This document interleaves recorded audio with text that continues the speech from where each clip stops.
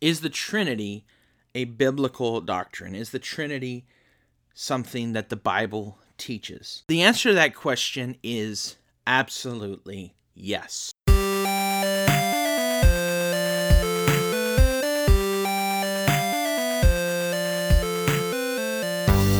Welcome to the We Believe podcast. My name is Danny Slavich. I'm the pastor of Cross United Church. We're a new church here in South Florida, just north of Fort Lauderdale. And the We Believe podcast is a supplemental teaching podcast for our church to learn and grow in our knowledge of God and what we believe about God and what the Bible teaches about God and everything in relation to God. And if you're not a part of our church, you're more than welcome to join in and listen along and learn and grow along with us. The last couple of weeks, we've been talking about our core belief as Christians and as a church that God is a Trinity. We've talked about the doctrine of the Trinity and how we can believe that God is a Trinity. We've spoken from Genesis 1 about the God who is, the God who makes, the God who speaks.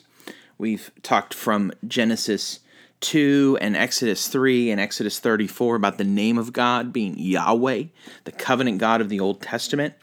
And we talked about how in the New Testament, God reveals himself through the gospel, and then as is revealed in the words of the New Testament and in the text of Scripture in the New Testament, that the name of God is even more fully revealed to be the name, Matthew 28:19, of the Father, the Son, and the Holy Spirit. There's one name, but there are three persons with that singular name, the Father, the Son, and the Holy Spirit.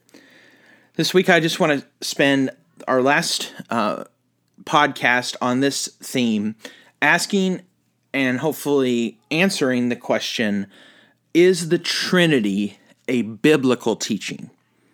Is the Trinity a biblical teaching? The reason we ask this is because the word Trinity isn't in the Bible. The word Trinity isn't used in the Bible, and later Christians after the New Testament, as they were reading the Bible and as they were reflecting on the gospel, they used words that aren't in the Bible to explain the teaching of the Bible. Is the Trinity a biblical doctrine? Is the Trinity something that the Bible teaches? Well, the answer to that question is absolutely yes. The word Trinity is not in the Bible, but the truth of the Trinity and the God who is a Trinity is clearly revealed in the Bible. And then Trinity, tri, meaning three, and unity, meaning one, three in one, is simply a word to summarize the whole range of biblical teaching on the nature of God. We saw that the last couple of weeks about the teaching of the New Testament and the Old Testament about the triune God, that God is both one and three. He is one being in three persons. He is a Father eternally generating his Son in the fellowship of the Holy Spirit without any separation of essence or being, yet with a distinction of persons, without any time from the Father to the Son to the Spirit, that there's always eternally one God in three persons, that the Father is always the Father giving life to the Son, who is always receiving life from the Father, and together they are spirating or breathing out the Holy Spirit, so that the Father is the lover, the Son is the beloved, and the Spirit is the love that binds them together. And as we reflect on what the Bible teaches about who God is, it's hard to think of a better word to describe God than the word Trinity, because God we see is both three in person and one in essence. And so the word Trinity is not in the Bible, but the truth of the Trinity is absolutely, clearly, without any question, in the Bible. In the Old Testament, we can see, in light of the gospel and in light of the New Testament, that God has shown and he was hinting all along at the truth of his triune nature. There's a few ways we can see this. For example, the word God, Elohim in Hebrew, in the Old Testament is a plural. In Genesis 1:26, God says, "Let us make man in our image." In Psalm 45:7, David says of God to your God. He says, God, your God. God, your God. So there is God and God. In Psalm 110, verse 1, it says that the declaration of Yahweh to the Lord Yahweh said to my Lord Adonai, that there's Lord and Lord. Proverbs 8 talks about the co-eternal wisdom of God. That's more than just an attribute of God, but is actually, in some mysterious way, a person with God. Psalm 2:7 talks about the eternal generation or the begetting of the Son of God.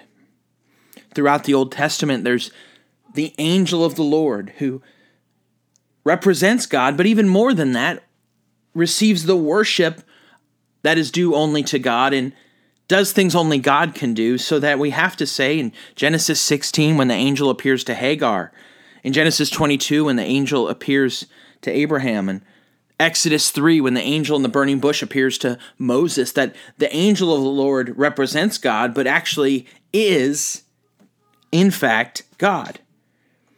So God is revealed as a Trinity in the Gospel and in the New Testament, but when we read back and we look at the Old Testament in light of this, we see hints and foreshadows of the triune nature of God all over the place.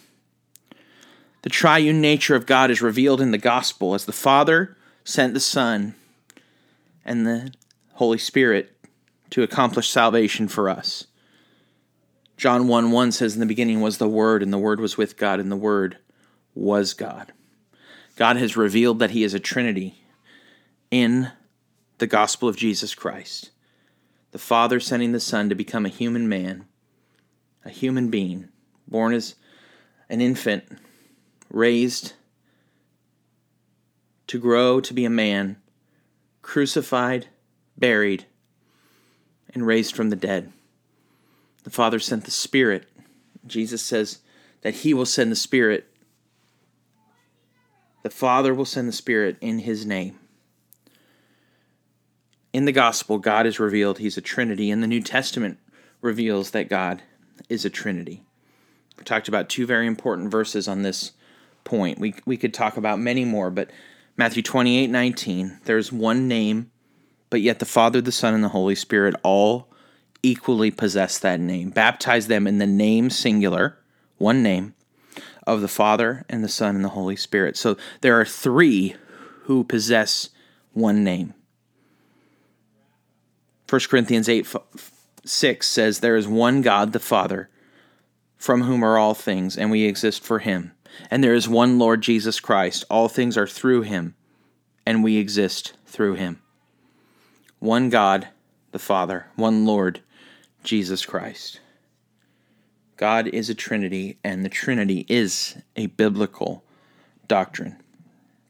We could spend hours talking about this. We've spent a few minutes in the last few weeks in this podcast, but we'll stop there with just these few thoughts for what this means for your life. First is that God is real. God is real. In a world that wonders whether God exists or how we can know, we can be confident that God is real. Second, God is knowable. We can know God. God is revealed. He has shown us who He is. As we've said before, third, God is love. The triune nature of God reveals that God is love. God is life. God is life. The Father gives life eternally to the Son, and the Son eternally receives life from the Father, and the Father and the Son eternally breathe life of the Spirit. Without any time, without any before where there was no Father, Son, and Spirit, there is always just the Father, Son, and the Holy Spirit. God is real. God is knowable. God is love. God is life. And you can become a child of God by adoption when you turn from your sin and trust in Jesus Christ. That's it for this week on We Believe. Thanks for tuning in the last couple of weeks for our teaching on the Trinity. Next week, we're going to be talking about what we believe about the Bible itself. So I hope you'll tune in. If you're listening to this on iTunes, leave a review, leave a rating. If you're not a member or a part of Cross United Church, you can find more about us at crossunited.org. If you are a part of Cross United, know that I'm praying for you and I love you, and I will see you soon.